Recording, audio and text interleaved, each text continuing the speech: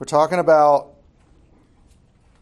the initial response of God to Job, and we've talked about the creation itself, and then we got into the difficult truth that evil has a place in creation. It has a limited place, a finite place. Where it can go is boxed in by God's permissive decree, what he allows. And yet, evil, even with its limits, has a place. It has a strange, we have to say wonderful place in God's order, which seems weird. And so then the question naturally arises from that, will it always be this way? Do we have to get okay with the presence of evil forever? And that's what the next section is about. Kieran, can you read? We're in 38. Can you read starting in verse 12 through 15? Have you commanded the morning since your days began, and caused the dawn to know its place, that it might take hold of the skirts of the earth, and the wicked be shaken out of it? It is changed like clay under the seal, and its features stand out like a garment. From the wicked their light is withheld, and their uplifted arm is broken. Now we have a change in the image. God is a commander of armies. He's a general. And the dawn is personified. It's a creature that is awaiting orders from its commander. And it's this, Ash calls it a delightful image, as if God shakes sleepy dawn in its bed, gets it up, and tells it that it is time to get the world up again. And so in verse 13, you have this picture then of dawn doing just that. Of dawn, the image Ash uses is sometimes when you lift up the tablecloth and just kind of shake it to get the crumbs and the dust off of it. It's holding the skirts of the earth by its edges, and it's shaking off the wicked because it's time for light rather than darkness. There will come a time when God's purposes for evil in the world will be done forever. And evil will not have a place in this world one day longer than God has purposed for it. And so while it seems like God is the one slumbering, allowing this evil to take place, the image that God himself gives is that the dawn, the day of this light, is the one slumbering because he has a purpose for it. And the moment that he goes and wakes up the dawn from its bed and tells it to get to work, it will shake the skirts, the edges of the earth, and shake the wicked out of it. One of the things that happens in our Isaiah text this morning is that God, his people are in exile. They're in a time where it's hard to believe God's promises because their circumstances are so bad. And God has done this before, where he's given people a sign in the midst of something really, really bad. And he said, whenever you look to the sign, remember the promise. That no matter what the circumstances are around you, the sign is the promise that I will keep and can give you hope and confidence when it's difficult. What's the first example of that? Genesis 9, the rainbow. Which, by the way, there wasn't a place for it in the sermon because this isn't a sermon on Genesis 9. But Sunday school, I can talk about whatever I want. Have you ever heard taught well? I had not heard taught well for a long time. Genesis 9 and the rainbow and what's happening in the Hebrew imagery there.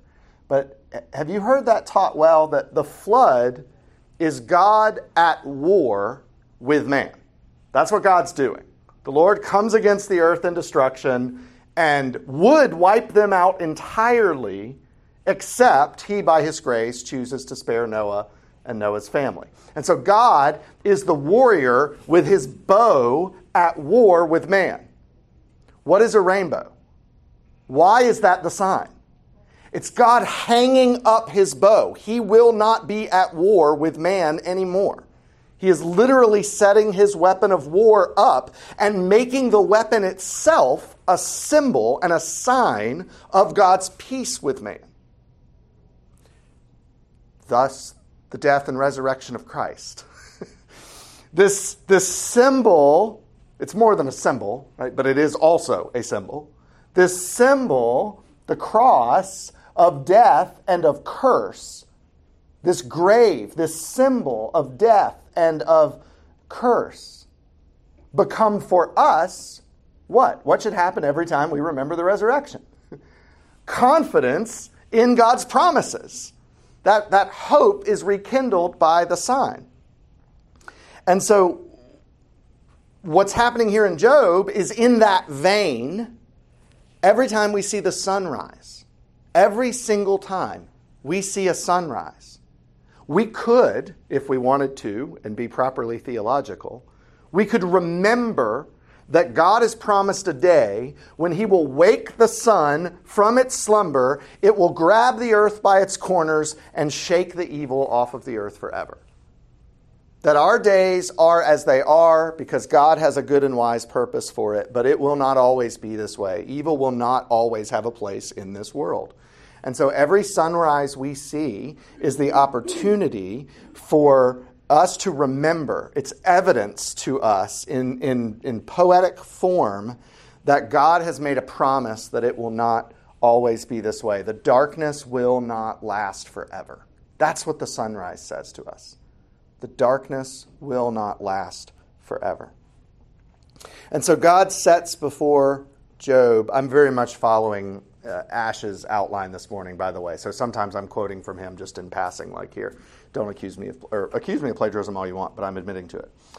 God has set before Job a deep and penetrating portrait of the fundamental structure of the universe, a cosmos that is deeply and ultimately good, a cosmos in which there is a necessary place for evil, and yet in whose structure the final destruction of evil is foreshadowed. That would be really tough if God hadn't spoken directly to it, wouldn't it? I mean, that's why the answer to dealing with evil, the answer to dealing with the fall and the curse and the difficulty of our lives is to move closer to God, not further away from him. It is to draw near to God and to draw near to God in his word, because he has actually said all of the things that we need to believe, to have faith, to know what is going to happen. They're all in his word. That's why faith comes by hearing, and that's why the New Testament rhetorically wonders, how can they know if no one has told them? You can't intuit that evil will be done away with forever. You can't intuit that the darkness will eventually give way to light. But God has told us, and God has given us signs and symbols that we can use as reminders. And the point I'll make in the sermon, sorry, voice is struggling. The point I'll make in the sermon is that weekly worship is one of those signs and reminders. Sabbath worship is one of them. We go out there and we live in the midst of circumstances that by themselves make us doubt the promises of God. We go out there and it seems like evil is not going away. We go out there and it seems like we will not inherit this eternal kingdom of the imagery of Isaiah, it's similar in Revelation, of jewel-lined streets and mansions. I don't know about you, but that's not how this week made me feel. And so God gives us these visible signs. We're pretty good at recognizing the rainbow when we see it. And we enjoyed that quite a bit when we were in Hawaii, which seems to have a rainbow every 35 feet and every 8 minutes. And you would just see it, and it's at this point, it's just an ingrained reminder. God loves his people. God will not go to war with us again. Well, we can have the same type of realization every sunrise and every Lord's Day.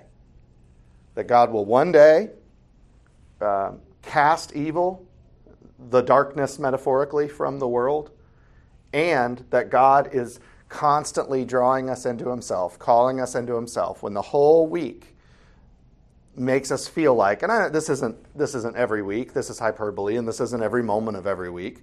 It's not as if this is the only connection with God you have is on a Sunday morning, but this is the one that he promises in the midst of his people. This is the one that's the guarantee, if you'll have it, is that God has not abandoned us. God has not forgotten us. God is not so displeased with our sin this week that he casts us out. God doesn't look at us and see failures that he's put up with enough and no more. He draws us back in.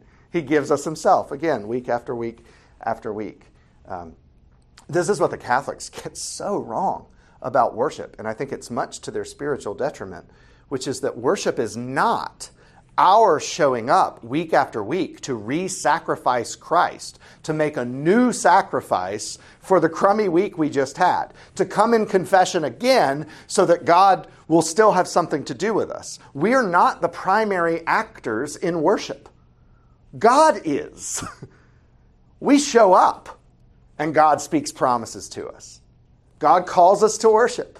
God sends his Spirit to dwell with us. God speaks to us through the preaching of the word. He moves in our spirits through the singing. He hears our prayers. He feeds us at the table of his Son. He marks our children and those who believe in baptism. God speaks, God speaks, God speaks.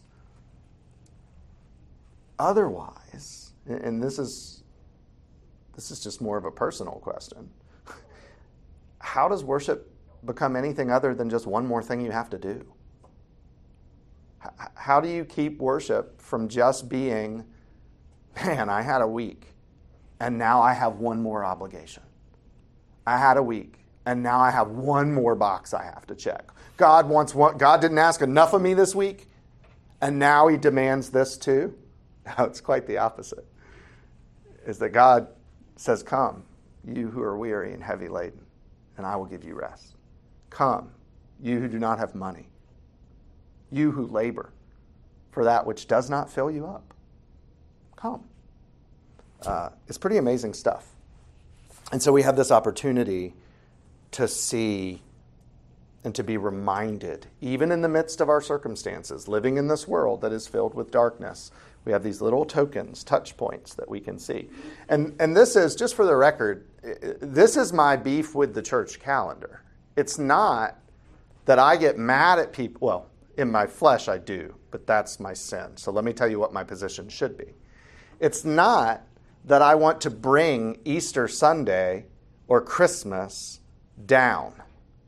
It's that I want to bring the other 51 Sundays up. That experience that the church provides for people on Easter, the joy of he is risen, the glory of his grace. Even the American church is pretty great at doing Easter. I want us to do all the Sundays that way. It's the same resurrection. It's the same grace. It's the same freedom. It's available to us every Sunday, not just one. And people show up to worship on Easter much more willing, because they know they're supposed to lay aside their struggle and their trials and their toils and their circumstances and to say, well, it's Easter. God deserves worship on Easter. Right? And the better mentality would be, no, that's what every Sunday is. And it's not lay aside, pretend they don't exist. It's lay aside at the foot of the cross. It's taking a yoke off of ourselves and putting the yoke on Christ.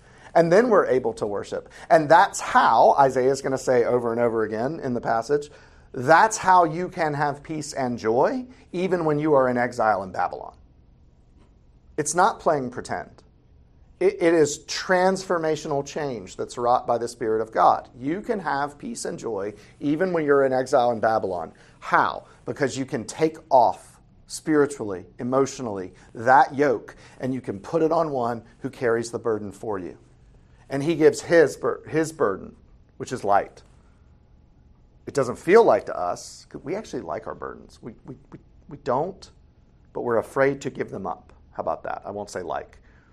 We wrestle to keep them. Christ is asking for our burden and offering us a simpler, lighter burden, and we get very possessive of our burdens, very resistant to handing them over. And God gives us all these signs, day after day, week after week, rainbow after rainbow, to remember that his promises are good. And so death will be put away. Darkness will be gone forever. How can we be sure of that? So how can we know that evil is a part of God's creation and under God's control? Because the alternative that most religions have, and that some forms of Christianity seem to have, is that evil is this independent and autonomous power that threatens God's good purposes, that God actually has to engage in battle with evil in a way where the outcome is in doubt or in question, at least. And how do we know that that's not the case? And that's where God goes next. Matt, can you read 16 through 18? Have you entered into the springs of the sea, or walked in the recesses of the deep? Have the gates of death been revealed to you, or have you seen the gates of deep darkness? Have you comprehended the expanse of the earth? Declare if you know all this. This is a great example of what I meant last week or the week before, whenever I said that multiple things are true at the same time. And one way of reading these questions is to just kind of blow through them and say, God is unfolding a long litany of questions that Job has no answer for, that the answer is no. That God is just overwhelming Job to put him in his place.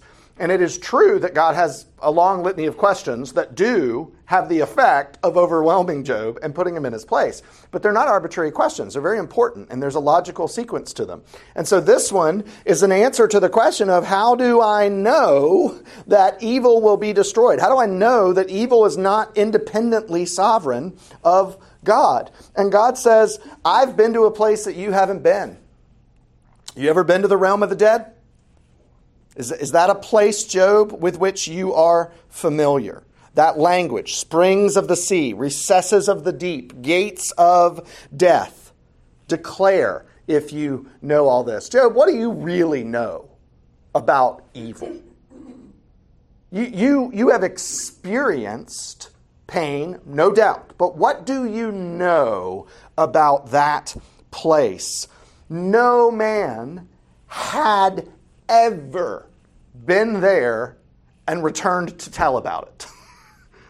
No man had ever been to the place of death and come out to write a book about it and inform us about the place of death. We obviously know he is risen. That did happen. God himself had to do it. Job could not have done it, and so Job could not know. How is the universe, the creation, described in the beginning? Verse 1, in the beginning there was God. Okay. What's verse 2 of Genesis chapter 1? Without forming void, darkness.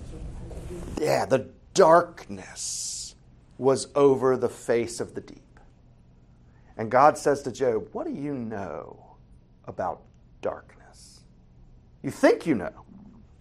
You have experienced a shadow of a mirror of a reflection of a painting of darkness. And we see how dark that can be based on what Job experienced. If we're turning to one another, we don't want to compare experiences of darkness because pain is pain. But that's not what's happening here. Job has turned to God and claimed to know a whole lot about darkness. And God says, I don't know if you remember, but I was there.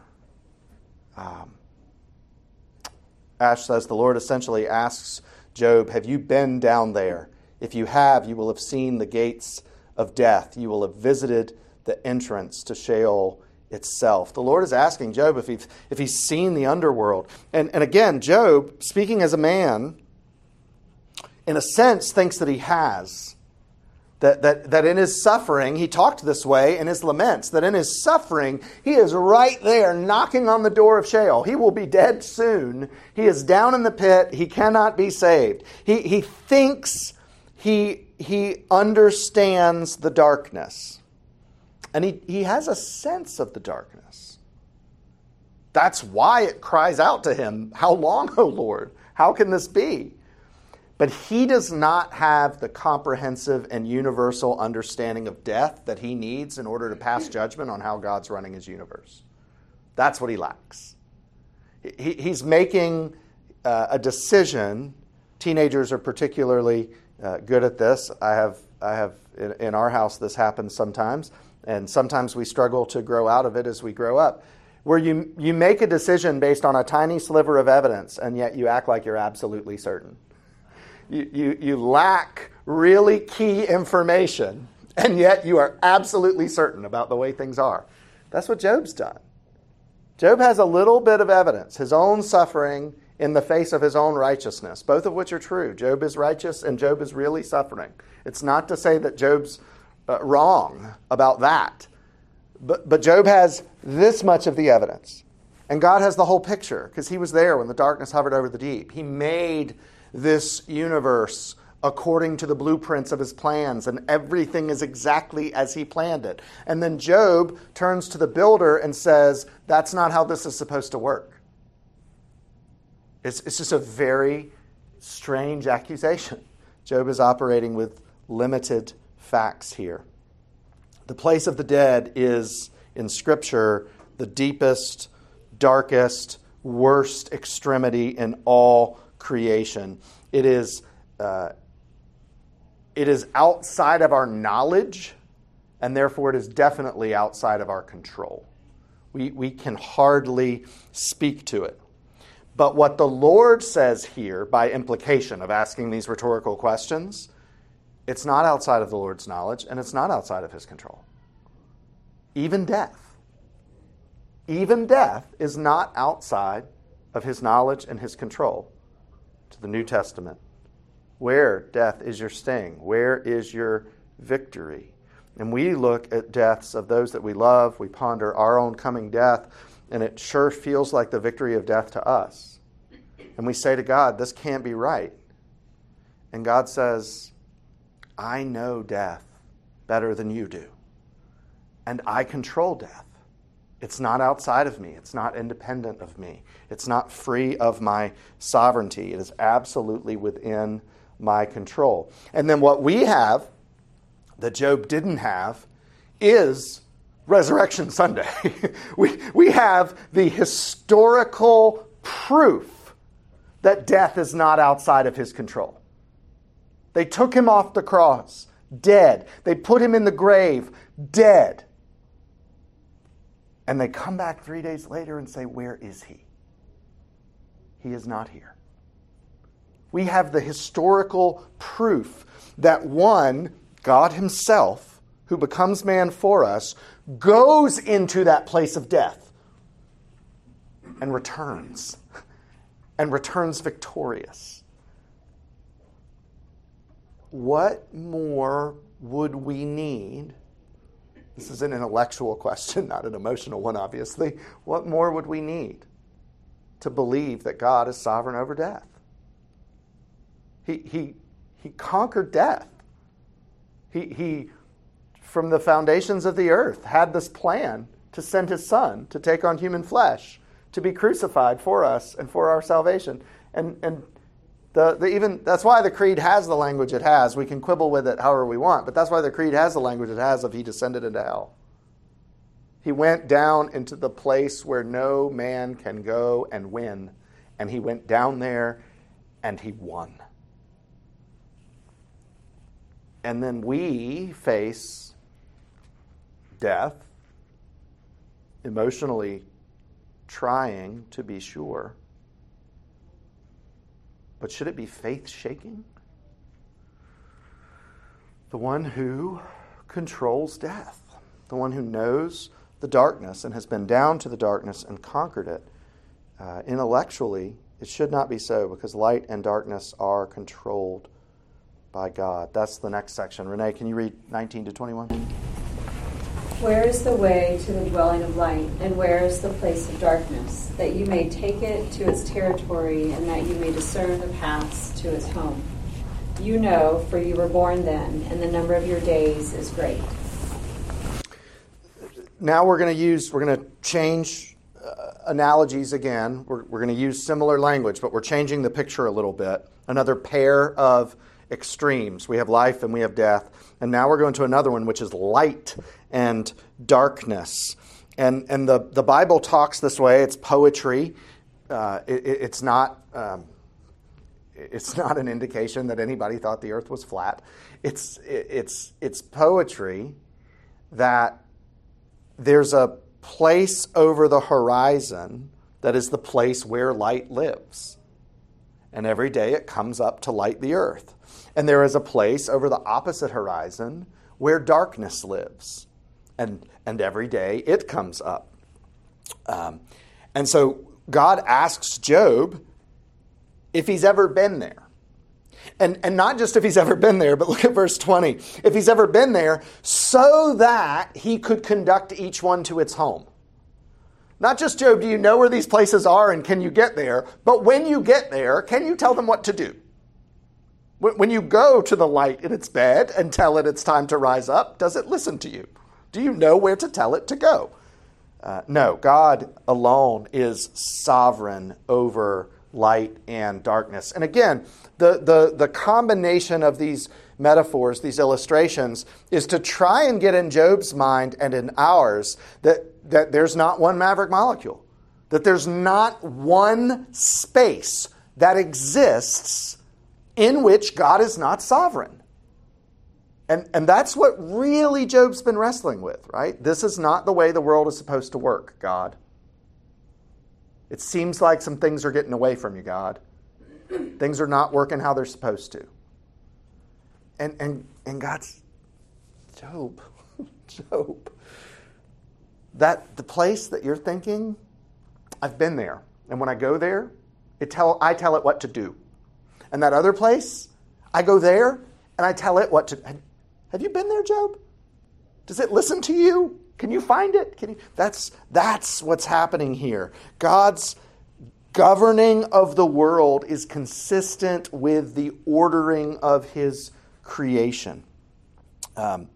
Therefore, the next 5 little vignettes, the next 5 passages, all call on Job to look upward to the skies and reflect on what the skies teach us about the wonderful counsel of God in his government of the world. 4 of the 5 of these are about water. But all of them are drawing us up. Again, God giving us signs, things that we can see every day to use to comprehend and to be comforted by the sovereignty of God, even in a world that feels so topsy-turvy, a world that is not working as we think it ought to work. The first one is snow and hail. Noah, can you read 22 through 24? Have you entered the storehouses of the snow, or have you seen the storehouses of the hail, which I have reserved for the time of trouble, for the day of battle and war? What is the way to the place where the light is distributed, or where the east wind is scattered upon the earth?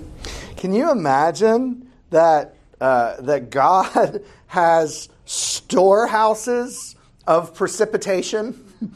And he looks over the earth and knows what is needed where, and he draws it out of his storehouses and he places it where it's needed. And we love to think about that in the positive of, oh yeah, the Lord sends the rains and gives growth to the plant. But that's really not the angle this one takes, is it? It's hail and it's snow and it's for time of trouble, for the day of battle and war. Hail was part of the plagues of Egypt. Hail is a symbol of the wrath of God in Isaiah. We read that many chapters ago. Snow can be a weapon of war from God to us. The psalmists talk about that. You've seen that with, I think Napoleon learned that lesson. Hitler learned that lesson. God can use snow as a weapon of war. And so these storehouses that God has, even of precipitation, when we look up at the skies, yes, we think about giving the grass and the earth growth, and that's good. But it also, God can have storehouses of whatever he wants that he's using for his destructive purposes, where that is what is for good. The light of verse 24 is probably lightning, and the stormy wind of verse 24, it's destruction that is unleashed on the world from above. God has purposes in his destruction, and his purposes are redemptive. That is Romans 8:28, that all things work for good. It's for the good of those who love God and are called by God. What is the good?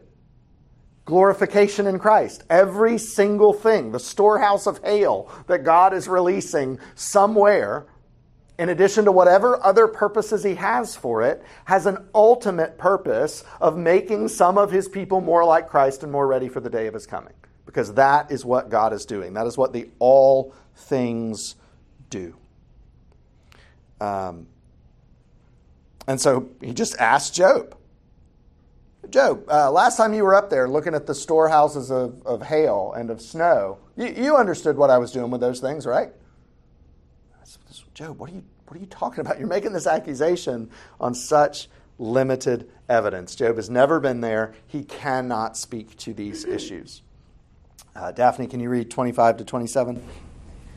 Who has cleft a channel for the torrents of rain and a way for the thunderbolt, to bring rain on a land where no man is, on the desert in which there is no man, to satisfy the waste and desolate land, and to make the ground sprout with grass? Will you keep reading 28 to 30? Has the rain a father, or who has begotten the drops of dew? For those womb did the ice come forth, and who has given birth to the frost of heaven? The waters become hard like stone, and the face of the deep is frozen. So he gives us first in 25 to 27 the positive effect of precipitation that we mentioned, that rain is God's water for life. He'll use that language in Isaiah as well, that God sends water and does what the farmer cannot do on his own. The only reason that we can water our plants is that God gives us water and creative engineering minds to figure out how to hold that water and use it when we need it. There are no plants that receive water apart from the Lord sending the rains. And so that is his life-giving water. And so what he calls us to in 28 through 30 is to think deeply, Ash says, about what we can learn from water. It's in these different forms. We think about, meditate on the different forms of precipitation and the ways that God uses them for life-giving and for destructive purposes. It's yet another sign and image that we can look at and see, and with Job, look up to the sky and comprehend God has an order for his universe. And when I see things, as I do every single day, that feel out of order to me, I need to remember that I've not been up to these storehouses of rain and of hail. That they don't follow my command and bring life or destruction where it's appropriate. And so what we're supposed to do is to go the level beyond that to the one who created the water. Has the rain a father? Who's begotten the drops of dew? From whose womb did the ice come forth? Who has given birth to the frost of heaven? We're to think about the Creator, this intimate relationship between God and all of these forms of precipitation that bring life and that bring death, and they are all his children doing his bidding. All of them. Ash says we are not at liberty to credit him with the times when we experience life-giving rain without also acknowledging that he is the one from whom death-dealing ice and frosts come to us. He is the sovereign originator of them all. It's the hardest thing for the modern Christian church to seem to accept.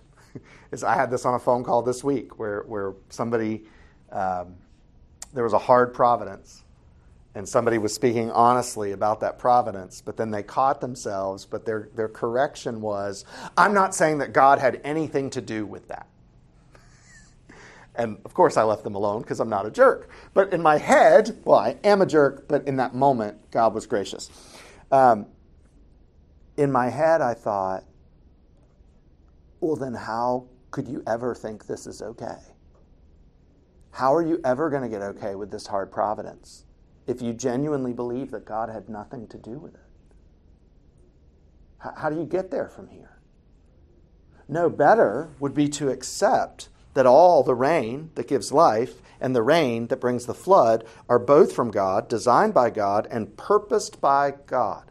Just like we'll hear in Isaiah today, His word goes forth and accomplishes the purpose for which it was sent. It's true about everything God sends. Everything God sends accomplishes the purpose for which it was sent. That is a hard truth for us. But that's the hard truth of earlier in the chapter, that evil has a place in His world until He is done with it. Once we've accepted that, hard truth, once we've accepted that, it makes everything else easier. Not emotionally easier. It gives us something. It gives us a reason for hope that's grounded in something other than optimistic feelings. That God knows what He's doing and that He's doing it on purpose. And His purpose, Scripture tells us, is our glorification. Questions about the rain and the waters, and then we'll look back up at the sky again here in a second. Just a comment, as terrifying as the tornado God can sometimes be, the God who either doesn't care or can't do anything about the tornado is worse. It's the piece of Him as the cornerstone.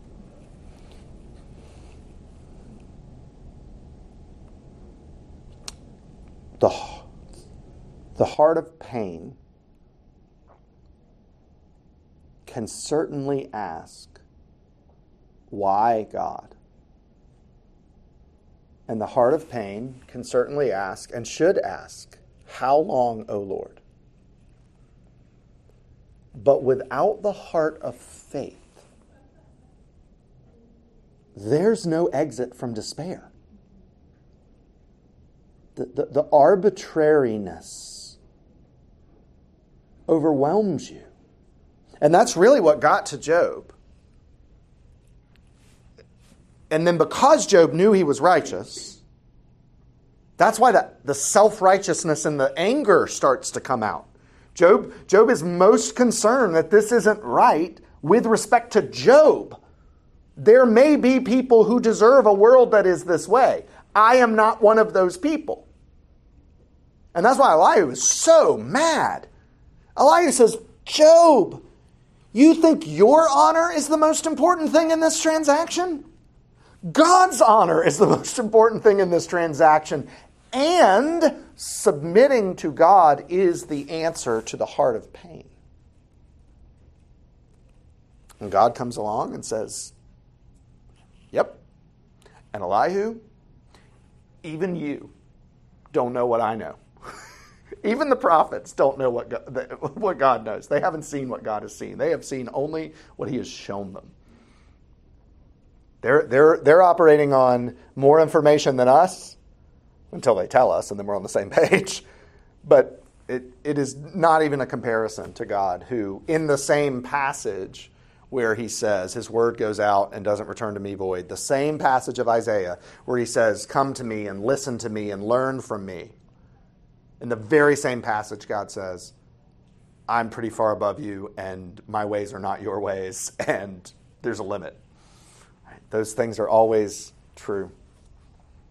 All right, fourth passage. We're going to look up at the skies again, but we're not going to think about water anymore. Well, we're going to come back to it. Craig, can you read 31 through 33? Can you bind the chains of the Pleiades or loose the cords of Orion? Can you lead forth the Mazzaroth in their season, or can you guide the bear with its children? Do you know the ordinances of the heavens? Can you establish their rule on the earth? So first, we have two constellations that we're familiar with, the Pleiades and Orion. The poetry is tough here, but the best understanding based on the previous passages about rain is that God has them kind of in their chains, held in place, so to speak, until he releases them, and then they are free to cross the sky. And that they also operate within fixed patterns of where they can go. Everything even that these constellations do is at the permissive decree of God. They are his creation, and they go when and the way that he has told them to go. Then you have these other heavenly bodies, these or groups of bodies, the Mazzaroth, probably the planets. This gets tricky because you're translating Hebrew into a concept that even once you translate it, we're still not going to know exactly what they meant by that. So we're using the context quite a lot. And the bear, probably further galaxies or constellations, stars and its children. We're talking about the heavens. And verse 32 speaks of leading them forth in their season. They're doing their work, mapping out the universe, setting the ends, the expanse of our known universe. They are in the place that God has placed them. The stars are often symbolic in Scripture of the role of angels, of spiritual beings by whom God governs his universe and what happens. And so verse 33 ends asking if Job has controlling knowledge of the ordinances of the heavens. And so this is like layered poetry upon layered poetry.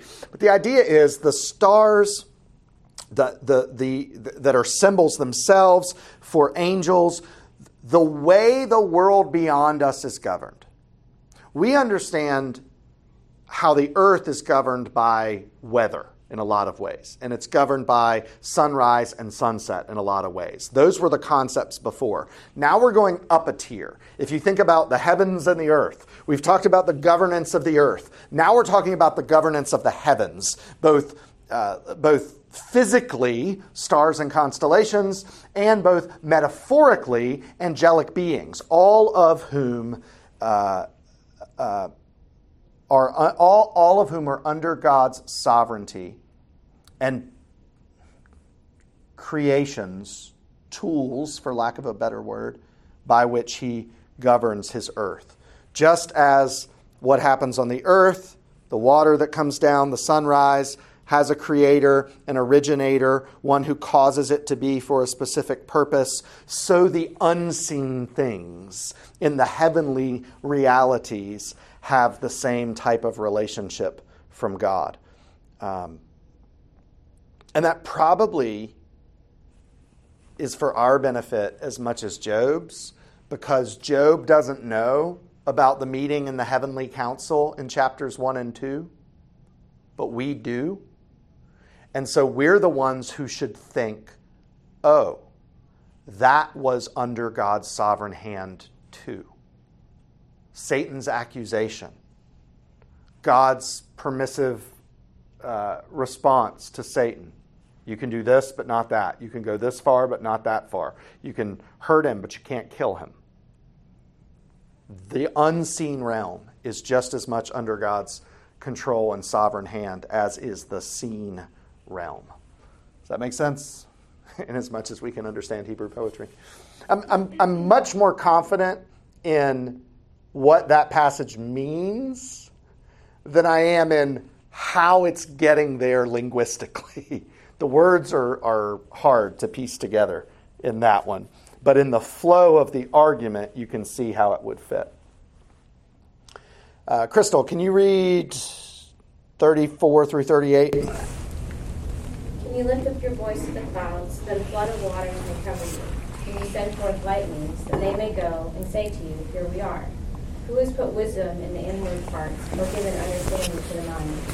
Who can number the clouds by wisdom, or who can tilt the water skins of the heavens? When the dust runs into a mass, and the clods stick fast together. So this is another one, probably even more so than the last one. The main meaning is quite clear. The specific meaning of some of these words and phrases are lost to history in terms of why this would have resonated with an ancient Near East audience the way that it did. In 34, Job is asked if he has the authority to call up to the clouds so that they send a much-needed flood of life-giving rainwater. In 35, he's asked the same thing, but in terms of having the authority to command bolts of lightning. This Ash says, this is a delightful picture. Bolts of lightning reporting for duty before Job, standing at attention and saying to him, here we are, where will you send us today? Doesn't happen with Job so much. The main point of all this is that no human being has the authority to command life-giving waters of blessing. No human being can command rain and prevent hail and snow. No human being can avoid suffering and ensure constant blessing. This is not within Job's power. It's not within our power. It is within God's power. That's the point of all of this. Job, in his disagreement with how things are, is acting as though someone better than God should have the authority to command these things. That is highly dishonoring of God. That's why Elihu said, you speak as the sinners speak. Not, you're apostatizing and turning away from the faith. Not, Job, don't talk this way. The heart of pain is one thing. The heart of self-righteousness is a sin. And so that's what's brought to light here. And that's what God is dealing with. So in this first speech of God's, we've got to, Ash says, banish from our thoughts. Let's come back to that. Any residual dualism. All right, well, that's a fancy way of saying what? Evil is not a separate and independent autonomous power. Evil doesn't take God by surprise. Evil doesn't operate outside of God's permissive decree. I'm not saying it's not hard to accept this. I'm saying what the last speech of God has been all about. I'm saying in large part what the book of Job is all about. Because the picking up that sentence where I left off, and you should want it to be that way. The alternative is so much worse. But he still hates people, correct? And will one day banish it entirely. This idea of, so it's like the devil prowls around like a roaring lion seeking whom he may devour. It's like, well, God's told him where he can go and who he can eat. Right? Mm-hmm. Satan came to me, Peter, and asked that you would be sifted like wheat. Oh, I mean, I get chills. Just, oh, God, let it not be so. Right?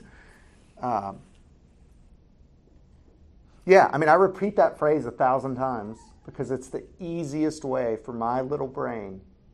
There is not one maverick molecule. You got to get down to the molecular level.